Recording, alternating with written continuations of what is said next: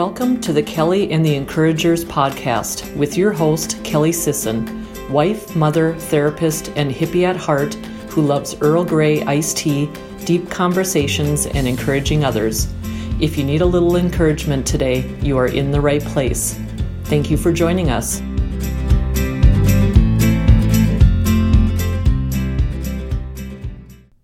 Welcome back to another episode of Kelly and the Encouragers podcast. I know that your time is so valuable, and I'm so thankful and feel so honored that you spend some of your time with us. On today's episode, I have Dr. Kane here with me. Dr. Kane is actually my doctor. Well, I guess I should say she was my doctor. She's recently relocated. But I met her at a fertility clinic, and I really thought it would be great to get her on the podcast to talk with you. I know so many people in our audience really have struggled with their own fertility journey, and these episodes have been so healing to be able to share that. So I want to encourage you to listen to this episode today, learn a little bit about fertility journey and struggles that may happen, and how to really find a doctor that's truly like Dr. Kane. You know, she's not just interested in what's going on with you medically, but she really wants to get to know you so that she's able to help you through life. I so appreciate her and appreciate her taking time to meet with us today. All right, Dr. Kane, thank you so much. Welcome to the show. Hi, Kelly. Thanks for inviting me on. This is really fun for me. I've never done this before. Yes, absolutely. And I'm so happy that you agreed to be on the podcast. And so I'm just going to share with the listeners real quick that we actually met because you are my doctor that I met probably a couple of months ago. It was the first time we had ever met. A friend of mine had recommended you, and I was so impressed with your desire to really get a full picture. It was like nothing I've ever experienced. And we got to talking, and I just really thought that your knowledge and your interactions would be really helpful for the listeners, especially those who might be going through some, reproductive difficulties. So I'm wondering if you can introduce yourself and tell us a little bit about. Sure. Well, thank you. Those are really nice things for you to say. And it is really fun to be on this podcast. And I guess the reason we found out about this is I just like to ask people when I start talking to them. I usually start with the social history, which is, what do you do? What do you like to do? What's your family like? That kind of thing, because I think it gives us a nice basis to go from there, a little small talk to go from there and really kind of get to know what my patients need. Yeah. But who I am, I'm a reproductive endocrinologist, so I'm an infertility doctor. I'm double boarded in OBGYN and reproductive endocrinology and infertility. So I had to be trained in both of those areas. I had to do additional training called a fellowship, and then take written and oral board exams in both of those and maintain my certification in that. And right now I'm working at Sanford Health in Fargo. I'm a part of a group there that's owned by Sanford Health Systems, the hospital there. And I'm soon leaving Sanford for a different adventure in North Carolina. I'll be working for a private practice called Carolina's Fertility Institute, or CFI, in Charlotte, North Carolina. So something a little different now that we're an empty nester. It's nice to come up with something different to do. Yes. Absolutely. That's great. Thank you so much for sharing with us. And I know I said this to you earlier, but I'm very excited for you, very bummed as well. And I'm sure a lot of your patients are. So that'll be a nice adventure for you guys, though. It's been a difficult couple of weeks saying goodbye to people. I bet there'll be a lot of people that will be missing you, and that's for sure. So, and I do have to laugh. I just have to say this. We have been waiting for the gentleman who's mowing your yard to stop mowing, and I keep hearing him getting closer and closer. Bless his sweet soul. It's like he's, what I always say, though, is when something like that happens, I always think we're going down a good path. When there are some obstacles in the way, it's like, yep, we're going to get some good messages out there. So. That's an encouraging message. Yes, absolutely. So I'm wondering, can you share the best part of your job? I don't know if that's like hard. You can pick more than one, but. No, it's a really easy answer. That's one of the easiest questions I can answer. The best part is when people bring their babies to come see us. Oh, how fun. Yes. You know, when we get to see the result of everybody's hard work, our patients, the nurses, the lab people, and us all working together to bring these beautiful little babies into the world. And when people bring the baby in to come say hi, and it's just the best. Yes. That always makes my day.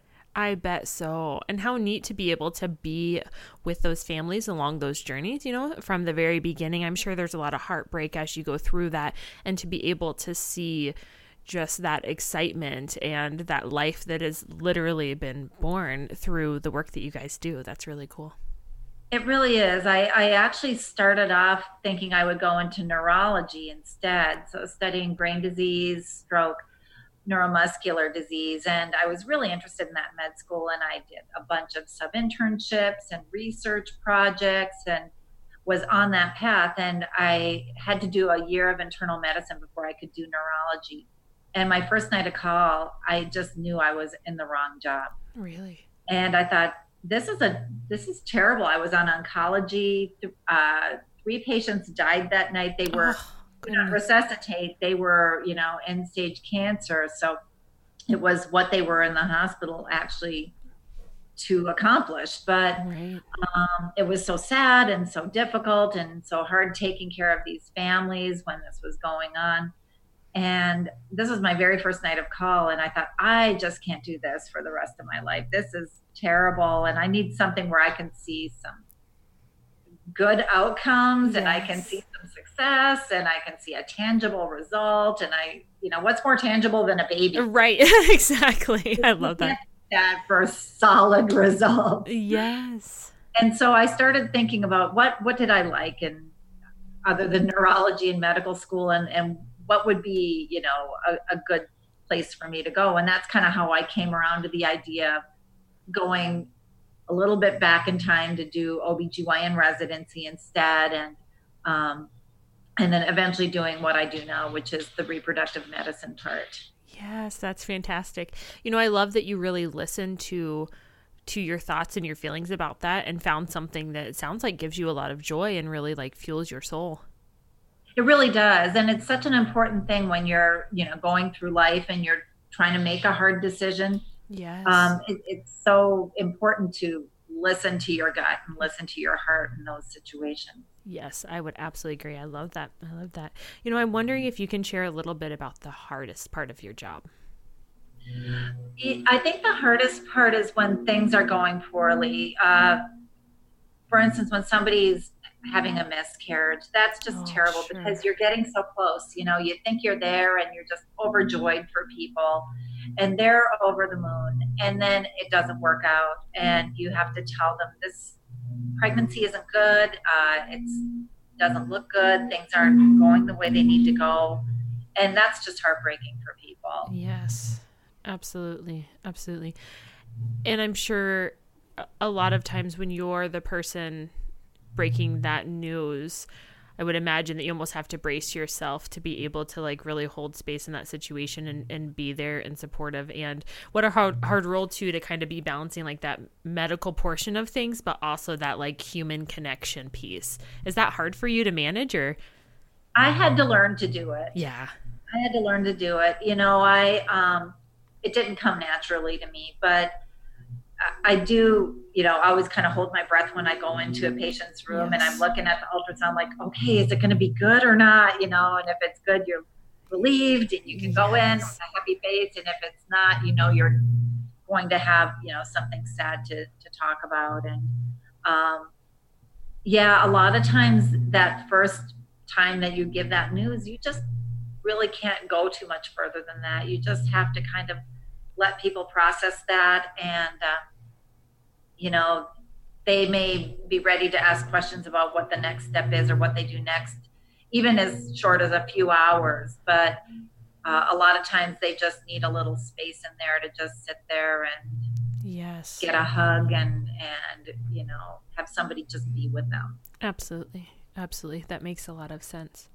Yeah, I would imagine that it would take some processing and such a grieving process too. I'm sure, as you go through that, I would imagine you probably do get a lot of hugs and give a lot of hugs through your job.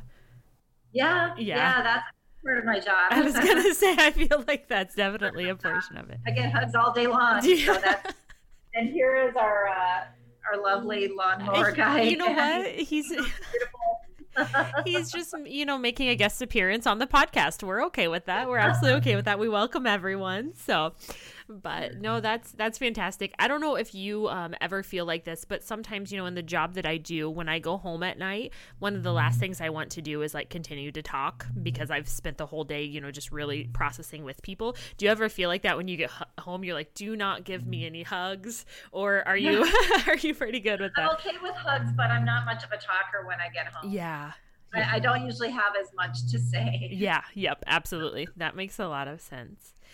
I know I said this already, but I honestly don't even know how to put into words how you really make somebody feel. I mean, I can't speak for all of your patients, but I know at least for me, one thing that I've never had a doctor do was ask me like, so what do you like to do? And had you not asked this wouldn't be happening right now. And there are people who need to hear the message. And so what I think is really fantastic is that, you really do have such unique ability to look at all of that and actually be interested in that.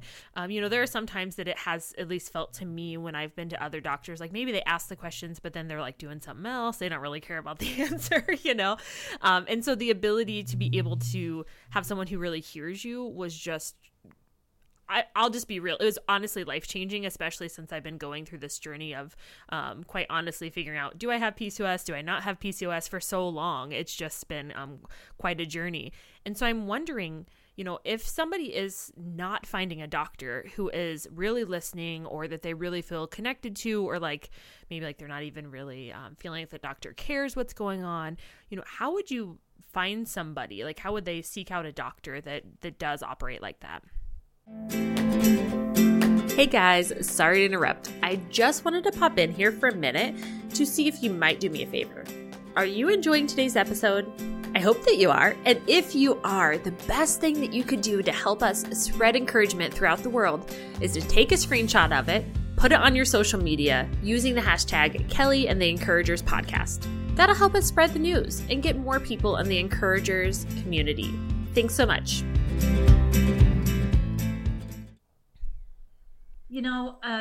It's word of mouth is a great way to find somebody because just like you said, you can tell your own experience. But when you live in a place like North Dakota, we're the only group here. So you kind of like us or you don't. Right. You're kind of stuck with us. There's not a lot else that you can do. But you can get a hint from people. Sanford has a nice program where they have people do a little video and you can kind of get a sense from the way people talk if you're going to be a good fit. Some people like a very happy-go-lucky sort of jolly doctor with a good sense of humor. Some people like somebody who's very serious, like you expect a doctor on TV to be like. Yep. Some people are more comfortable with that, and some people are more comfortable with someone who's very sweet and kind. Other people find that too timid. So there's personality differences too that can be very hard to predict. Yes. On that, but most doctors are going to know their basic job. They're going to know how to do basic things. A lot of us may have different styles, but we have very similar basic knowledge about, what are the causes of this disease and what are the treatments, because we have to, we can't just make stuff up. Right. But one thing a patient can do when they've got a doctor to help make the collaboration better, and this can be really hard to do, but lead with what's bothering you the most. Yeah. We're actually trained to focus on the chief complaint. So that's the first thing out of the patient's mouth, because that's supposed to be what's bothering them the most. But you and I both know that it takes a while to get there. You know, people will talk about this thing and then this other little thing that's sort of bothering them. And it takes them a while to warm up to this embarrassing story of how their husband did take that medication when he was bodybuilding and they're worried they don't have sperm. Yep. That kind of, it takes a while to get to that point. Right. And it can be really hard to lead with what's bothering you the most. But every doctor's appointment, there is a time limit. You and I, at our first visit, I get an hour with my new patients, which is such a luxury. Yes. I can't believe we get to have that. Right. But a lot of doctors don't get that. They're just not even allowed to book patients for longer than a certain amount of time. So if you can lead with what's bothering you the most and be honest about your needs, you can just say to the doctor, look, this is what I'm looking for here. I need someone who will give it to me straight, or I need someone who will be really nice because, the last doctor was a little harsh and a little too blunt. And, most of us want to help. We want to make you feel good. We want to have you to have a good experience and be happy with your care. But doctors are human. They can't read minds, and they're not going to know if you don't give them some hints. So I think that's a way that patients can really help at least train their doctor, whoever they have, to, be a partner with them in this journey. Yeah. I love that. And I'm going to keep that in mind for future doctor visits, because that makes so much sense to really lead with the thing that is bothering you the most, or your biggest concern. Yeah, that thank you. That's very, very helpful for me to keep that in mind. I think one thing that I do personally a lot of times, especially if I have multiple questions, I will just take a little note before I get, into that doctor's office, because the minute I walk in, a lot of times, like, it's gone. It's just gone. I'm like, what, what was I going to ask? I'm not 100% sure. I think I actually did that when I met with you. I think I had a little list and I was like, okay, what about this? What about that? Yeah, that's really helpful. Just keep it in a little notebook in your purse or on your phone. It's so helpful when people have a small list of questions, just to remind them of the big points that they wanted to cover, or the important things that they wanted to ask. Yeah, absolutely. As long as you're not pulling out like 35 million questions, I suppose that might get a little challenging. We try to get through those too, but sometimes what I'll do when I see a really long list of questions, because they do come in sometimes, is I'll give a spiel. I'll say, maybe I can just give you an overview of this, and then when they look at their list of questions, a lot of those questions have been answered by the spiel. That's a really good way to do that. That's fantastic. We have several listeners who have contacted me and just let me know that they've struggled along their own infertility journeys. And so I'm wondering if you can think about, like, just, one, it can be more than one, but a recommendation or a piece of advice that you would want, the listeners to really hold near and dear to the heart. What are your thoughts on that? I think the most important single thing I could tell people who are starting to wonder if they should see somebody for infertility is to kind of get a sense of when that makes sense to do. Yep. So to know that, you have to back up a little bit and know what the definition of infertility is. Yep. So the definition of infertility is no birth control for 12 months while you're having sex. It doesn't mean you're charting. It doesn't mean you're using an app or taking your temperature or using an ovulation kit or doing something special. It just means you pulled the goalie. Yeah. For 12 months. I love that. Sorry. That's amazing. I like that phrase. Yes. Yeah, I do too. That's perfect. You pulled the goalie for 12 months and nothing happened. And if the woman is over 35, we shorten that to 6 months because it may be more difficult for her to get pregnant. Infertility rates are higher over 35, and there may be other challenges. So we don't want patients to wait as long to come see somebody if the woman's over 35. If you know that there's something else going on, like that your periods aren't regular, or that you had an infection at one point or a sexually transmitted disease that could be causing tubal blockage, you don't have to wait the 6 to 12 months. You can come in and get checked sooner. And we can, look at offer some reasonable testing and listen to your story and maybe do an exam and say, okay, these are some things you can try first before you really go actual fertility treatment.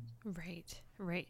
And that's one piece that I think can be really confusing for people if they haven't been through it. Is it does feel like, even when I came to see you, I was thinking like, oh, if I go to this appointment, does that mean suddenly like I'm gonna be going through all these different treatments and this, that, and the other? And so it seems almost like a lot of times we have like an all or nothing mentality, but there's so many, from what I understand, there's so many different steps of things that you can do, so it's not like an all or nothing. No, definitely not. For instance, if somebody comes into me and says they have PCOS or is worried that they have it, then that might just be a set of blood tests. Yep. To try to figure that out, maybe an ultrasound, because PCOS is partly diagnosed by ultrasound. If it's somebody who's been trying to get pregnant for a year and haven't had success, usually I'll offer an evaluation, and what I usually recommend is an ultrasound and blood work on cycle day 3 and some kind of testing of the uterus and tubes about a week later, and a sperm test on the partner. And so that's 2 visits for the woman and 1 for the man, and then a visit at the end to kind of put it all together and say, okay, these are the things that we found, these are the things that we see are going on, these are some ideas of things that you can try. Mm-hmm. And I usually start with the least invasive, most low-key things, and then go up to, what's reasonable. I don't usually go straight to IVF unless tubes are blocked. Sure, sure. That's what IVF is for. Mm-hmm, mm-hmm. Yeah. So, yeah, it doesn't mean that you're going to get sucked in and have to do all kinds of things right away. Is that, people do go through the process, and if they're not having success with simple things, they do kind of need to continue going through the treatment, but it certainly doesn't mean that you have to do all that right away. Right. Absolutely. Yeah. And I think that's what's great, is that you do have a lot of choice in that. And I personally like that you break it down into like, here's like, kind of the first step of things that we can do. If you want to, be more aggressive, we could go here, but, I think it'd, be fine to start here. And here's like the really extreme, or not extreme, but the really intense thing that we can do. And just to be able to have kind of certain levels of it too, I think is really helpful for people. Yeah, I think so.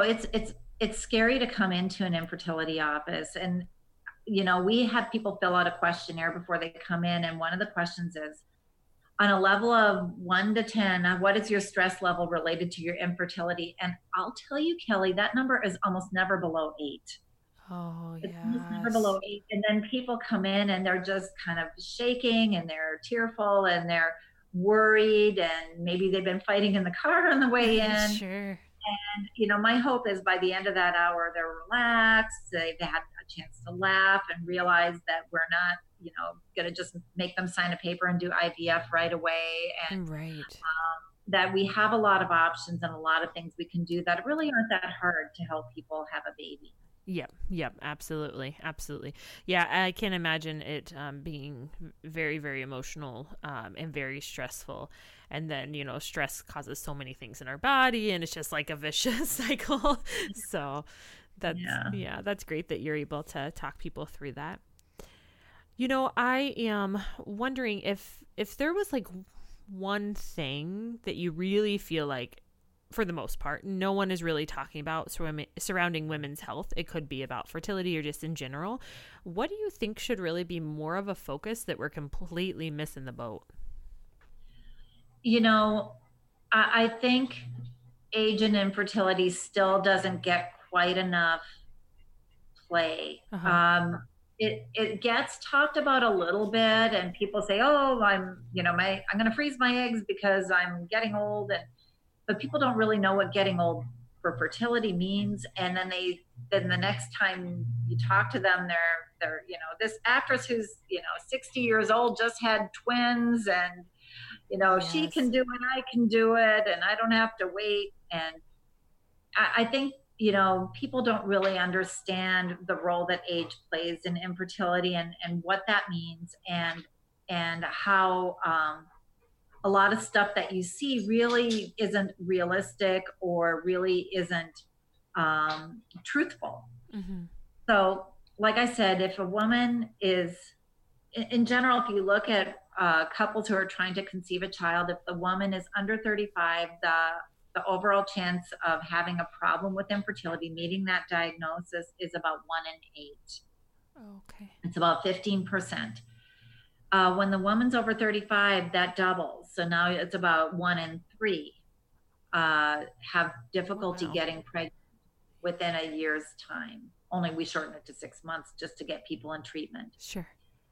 Over 40, then it becomes 2 out of 3 have difficulty getting pregnant. And then when you add to that, just to the getting pregnant part, the risk of miscarriage increasing, it really does get more difficult as women get into their later 30s and early 40s.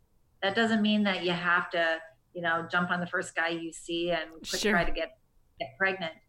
But it does mean that you have to be honest with yourself about what your goals are. Yeah. And, how many children do you really want to have? Are you willing to have a child by yourself? Are you willing to have a child at a difficult point in your career to have a child just so you can make sure you can do that?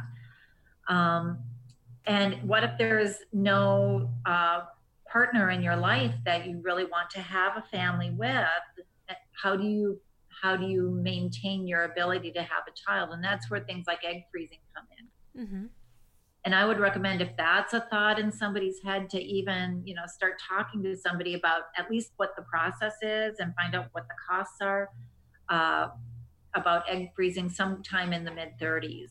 Sure. Oh, interesting. So, see, I didn't know that was around the age that you should, potentially could start looking at that. If you wait till 40 to talk about freezing your eggs, that's too late. Sure. We're not going to get as many eggs. You're going to work harder to get them. That quality is not going to be as good. The risk of miscarriage is going to be higher. So if that's something that you want to think about, that there's a lot of misconception about egg freezing, but there are a lot of companies that are paying for it now. Microsoft, which is actually in North Dakota, pays for egg freezing for women who want to do that. Wow. I didn't know that. That's really cool. Mm-hmm. I'm actually kind of I mean this in like the kindest, nicest way, but a lot of times with some things in North Dakota, we're a little bit more behind times, and that feels pretty progressive. So that's really neat. Yeah. Yeah. Microsoft is a very progressive company, and they want to promote their female employees, and they understand that infertility affects men and women. Yes. And they want to keep their employees happy because they're hard to train, and they want them to live in North Dakota because this is a good place for them to have a place. Right. And so they want to make them happy, and this is one way that they can make them happy. So yeah, it is kind of a nice option. But it's important, if you think that might be an option for you, to at least get some information. It's the cost of a consult, which your insurance might even cover. Right. Right. Yeah. So that it's worth getting the information so that you can at least plan ahead a little bit, just like you would meet with a financial planner to plan, how much money you're going to have when you retire, or, you meet with a banker to plan how you're going to buy a house. This is another thing that you can plan for if you want to. Oh, I really love that perspective, because quite honestly, I think a lot of times when we talk about, going to the doctor for any fertility concerns or even any thoughts, like it feels very almost kind of daunting maybe, and sometimes has a little bit more of like a negative perspective. But I love just that theory of like just being really clear and planning for your life and what your desires are, and just getting some really good information so you can make good choices regardless of what you choose. Right. Yeah. And it is something that I think will be talked about more, but this I think it's something that people still don't quite understand. You see actresses and singers and celebrities, and they have these babies in their 50s and 60s, and they still look beautiful, and they're still in great shape, and they get all the facial reconstruction. Yes. That's amazing. Yes. And you ask them how they had the baby, and they say, oh, I just eat right and exercise, and we did an IVF cycle. They might cop to that, but they usually don't admit that they did donor egg. And that's how some of those older, actually most of the people over 50 do have children. Oh, interesting. And I can understand the hesitancy to say that, because maybe they don't want an egg donor trying to track them down, or maybe they just feel like that's their personal medical history and they don't need to tell everybody. And, I respect that, but it's a little misleading if you try to pass it off as something that just happened very easily for you when it didn't. Yeah, absolutely. And I don't know this, but I would imagine even if it was something that was, fairly easy for someone, that would probably be the exception more so than the rule. Is that a good way to look at that? I would say, yeah. Okay. It gets, after 45, it's really, really hard to have a baby with your own eggs. Yeah. So that there is kind of a hard cutoff at that point. Yeah, that's really... Can I just ask some questions? Because I'm curious about the freezing of the eggs. Yeah. So how long can you actually keep your eggs frozen? Years. Really? It's only been possible to freeze eggs and have them survive well for a few years, but that technique now works really, really well. We used to have to fertilize them with donor sperm or a husband's sperm, and then if there was, a new partner who didn't really want a baby with some sperm donor's sperm, then that could be hard conflict. That could be, that could be awkward. Yeah. But when the eggs are frozen, and we do this for people with cancer as well to protect their fertility before they get chemotherapy. When the eggs are frozen, they can be frozen for years, decades. There was a woman who had a baby a couple of years ago from a frozen embryo that was frozen the year the woman who had the baby was born. So she gave birth to a baby that was conceived the same year she was. Oh my gosh, that's wild. It's crazy. Yeah, it was a donated embryo, and that was with old technology. So it was probably a really good embryo, but it just goes to show you how long these things can stay pretty good. She had a live, healthy little baby daughter. That is that's blowing my mind. I have to be honest with you. That is just, it's mind blowing. Really even the increases in technology even these last couple of years, but it sounds like even before that there were some possibilities. It still wasn't bad before that. Now it's better. Yeah. It'll be interesting to see where it's at 5 to 10 years from now, Yeah. Who knows what's going to happen next? Yeah. You just never do you? So, I'm wondering if I can ask you a few questions that I ask everybody. Sure. Okay. Are you familiar with Brene Brown? Have you ever heard of her? Yeah, I love her. Do you? Good. I'm glad to hear that. So she has her book, Braving the Wilderness. And in the book, this is my summary of it, not hers. But basically how I consider it is she has this concept of really walking out into the wilderness alone, but really finding yourself and even other people in the wilderness that are also figuring it out along the way. So I'm wondering, can you think of a time that you felt like you stepped into your own wilderness? Well, you know how I mentioned I started off in the wrong field? Yep. Well, I feel like that was a time in my life where I had to brave the wilderness. I mean, I had a job. I had done all my medical school training, kind of aiming for this one area. And I realized very quickly that it was not right for me. And here I was working as an intern. I was busy. I didn't have a year to go interview and travel all over the country. I had to just kind of make a commitment and make a decision. And so first what I did was I found a doctor who was a brother of a friend of mine who was an OBGYN at Georgetown. And I said to the friend, can I talk to your brother about OBGYN? He said, I don't know. He's kind of burned out. I don't know if you'll like him. I said, I just need to talk to him because I hate my job. Uh-huh. So I sat down with this doctor and he said, don't go into OBGYN. It's terrible. The hours are terrible. You're going to be tired. The legal climate's very difficult. You're not going to like it. Don't go into it. I said, but I really hate my job now. And I think I'll like this better. And he goes, don't go into OBGYN unless you have to. And I was like, I think I have to. Yeah. I have to do this. I think it's the right thing for me. He says, okay, if you have to, after what I said, good luck and enjoy it. And I never regretted that. And then when I started my residency in OBGYN, the other residents there and the attendings there just kind of like we became kind of a family. Yes. And these are people that know, and I even put something about this on Instagram the other day because it was really in my mind, but these are people that know the worst things about you. Mm-hmm. They know exactly what you look like when you first wake up in the morning. Yes, yes. They know what you smell like when you haven't brushed your teeth for 36 hours. They yes. know what you're like when you're hangry. They know what you're like when you're sad. And they know everything about you because we're together all the time. And that family of residency, really helped me through the wilderness, I would say. I love that. What a supportive environment. And, I think when we're going through a situation and we do meet other people along the way that are in a similar situation, it does build a very strong bond because it's almost like that's what keeps you going is knowing that you're not alone. You're truly not isolated.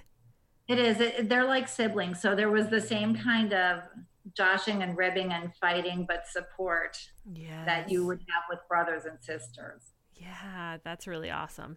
And how great still that even though you spoke with someone who was like, don't do this, that you still, trusted your gut and trusted your instinct and what you were supposed to do. Because there's a lot of people that probably would have heard that. He was encouraging me too, because he really just said, look, if you're going to go into this for money or prestige or hours or a good lifestyle, you're not going to like it. But if you just love this field, if you just want to do it and can't imagine doing anything else, then go into it. Yes, that's fantastic. I am a firm believer that it does not matter how much money you make. It does not. I mean, obviously we need money to live, but if you are in an environment where you are not happy, that can just ruin things throughout your entire life. That's true. That's true. But one of the things when you're not happy that you tend to latch on to is the money. Yes. Yes. I would tell my kids that, if you're not happy in the environment, the first thing you're going to point to when you're not happy with your employer is, yes. And the other thing. Yes. That is true. I think that's very insightful. That's fantastic. Yeah. Was that hard for you, if you don't mind me asking, for your family? Were you working a lot of like late nights then and such? And well, when I was in residency, I was single. Oh, okay. So okay. It was just me. Okay. I didn't get married till my early 30s when I just completed my training. I got married right after I finished my fellowship. So I met my husband at the end of my residency, and he traveled to LA with me for my fellowship. And we kind of had a wonderful 2 years in sunny California, awesome. Enjoying ourselves. And I was learning a lot, and he was starting off in a new career as well. And so that was really a nice time for us. Yes. And then when I got married, it was hard because I had my kids. I got married in my 30s. So then I had, knowing what I know about age and infertility, we kind of had to get busy right away. Right. And start a family. So I had my kids really close together. And, while I was trying to build a practice and take my boards, I took all my boards pregnant. Oh my gosh. Props. That's impressive. It's just what you had to do. Yeah. So that part, and starting a fellowship, or not a fellowship, but a private practice, and all of that was, that was just a busy time. Yes, absolutely. Absolutely. That's really great though. So I'm wondering if you think about, throughout your life in general, it could be about this field, it could be family, who really sticks out in your mind? It can be multiple people that are your biggest encouragers throughout life. Well, I have to say my husband for sure, because every time I've been saying, Mike, I think we should do this, let's move to Long Island. Yes. Let's move to North Dakota. Yes. Let's move to North Carolina. He's been kind of like, okay. So, and when the kids were little and I was trying to do all this stuff, he was the stay-at-home dad for a while. Yeah. And without him, I couldn't have, done any of this. So I have to say he's the most encouraging person. But my sisters always encouraged me. My parents were always, you can do this. We believe in you. And even now that my kids are adults and in college, they encourage me too, Yes. so you get it from the lower generations as well. That's really cool. So family's huge, but along the way, there are so many people who encourage you. Absolutely. Every step of the way, even at work, you get encouraged by, or I do, by my patients. And I get encouraged by my nurses and lab personnel and administrators, colleagues. You can find those people everywhere. Yes, I would agree. When I think back on my career, it is almost like there were just people put here and here and just kind of like pointing the way or saying things or, making recommendations or just being supportive that just helped me kind of find the path that I'm on. And so I think you're right about that. There's just always people along the way. And don't you notice when you have a bad day and maybe things aren't going well, like something wasn't great with a patient or somebody had a complaint and you're like, oh, I'm screwing up or this is wrong or I'm never gonna, do it right. And then the very next minute, you get like a thank you card with a baby picture in it saying, oh, thank you so much. And you really helped me and you were so nice. And, Absolutely. It's like those things do come into your life right when you need them. Yes, I would agree with that. Yeah, I would agree with that. Even when I first started the podcast, I have to tell you, after a few months, I was like, I don't know what I'm doing. I really don't know what I'm doing. I might just need to shut this down. And it was that very day that I went to go see one of my friends, and she was like, you have to keep going. And I hadn't even told her that I was going to be stopping, but she was like, you have to keep going. I just really feel like this is a good path that you're on. This is something you're supposed to do. And I thought, okay, well, there's my sign that I need to keep doing that. And so I think a lot of times that happens. It really does. And it's important to try to acknowledge that and notice those things. Yeah. That's really great. Yeah. That's fantastic. And I love that your husband, like wherever you want to go, he's just like, sure, let's go. That's awesome. And then we get there and he's like, I don't like this. I understand. Yeah. Like, yeah, let's go. Yes, absolutely. What do you think, if you don't mind me asking, what are you most looking forward to in North Carolina?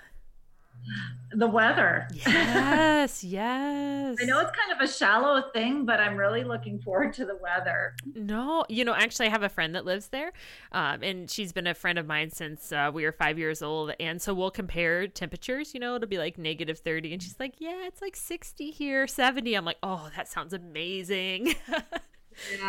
Yeah.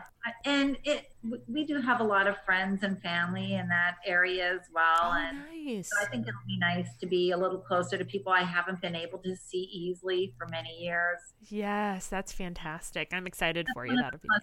Being a person who moves versus a person who stays put their whole life. There's good things about both. Both can give you a wonderful life, but it turned out we're the mover types. Yeah, absolutely. We are too. We just kind of picked up our life and moved to North Dakota. And, I don't know about you, but I like an adventure and I like challenges and change. And so that can always be good and fun. So That's great. So I'm wondering, if somebody wants to follow your journey, what is the best way that they can find you? Okay, well, I'll be working for Carolina's Fertility Institute, CFI. So if somebody is listening that's in North Carolina and has questions about infertility or wants to talk to somebody, that's where I'll be. And you can find me on Instagram or Twitter. I have the same handle on both. It's at Dr. K. Cain, so DrKCAIN. I guess I need to probably do Facebook, suck it up and do Facebook too.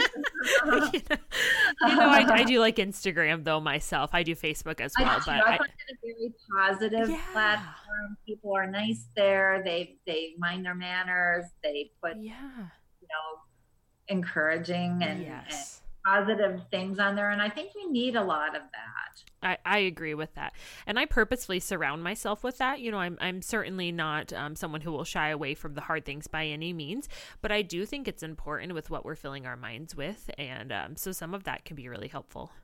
It is. I actually canceled a previous Twitter account because I was following back pretty much everyone who followed me, because that's figured you got followers. Yep. And my feed just got overwhelmed with all this negativity, and I really didn't enjoy it. So I just closed the account, and it was affecting me. So I closed that account. I opened up at Dr. K. Kane, and I just kept it medical. Yeah. You know, I didn't go into current events. I didn't go into any of that. I just kept it medical. I follow other doctors, nurses, PAs, medical people, scientists. I really don't follow political things anymore. And it's much nicer, you know, because that community on there, and it is a community, they, you know, are there for each other, and you can get, you know, we make each other laugh, and we make each other, give each other good ideas, and it's a good way to share medical information. And I found the same to be true of doctors that I follow on Instagram. Yes. And some of the younger doctors, you know, in their 30s, they're so tech savvy and so amazing at, you know, getting good information out there for patients. And I don't even have to do the work. I can just say to my patients, hey, go follow this great doctor on Instagram. And just did a whole thing about supplements or male factor infertility or PCOS. Yes, absolutely. Absolutely. You know, I definitely agree with that. I follow quite a few therapists on there, and a lot of times we will, you know, write back and forth, or if we really like something someone has written, we'll share that. And I think that you can build relationships and support, obviously from afar, but with really great individuals, and to learn more ourselves. We're always learning, and we can always learn from each other. As a professional platform, it's great. And, you know, I hope that patients can follow me and get exposed to some of these great things that that other doctors I follow put out there, because I'll share it. You know, they went to the trouble of writing a beautiful podcast or putting up a nice, you know, tutorial or something. Let's let them learn from it. Absolutely. Get the information out there. I love that so much. So, well, thank you so much for taking time out of your night and talking with me. This was really fun. Oh, it was, Kelly. I enjoyed it. I enjoyed my first time on a podcast. That's awesome. Well, you did fantastic, and I wish you the best, too, in your move and everything as well. Oh, thanks a lot. And you, too.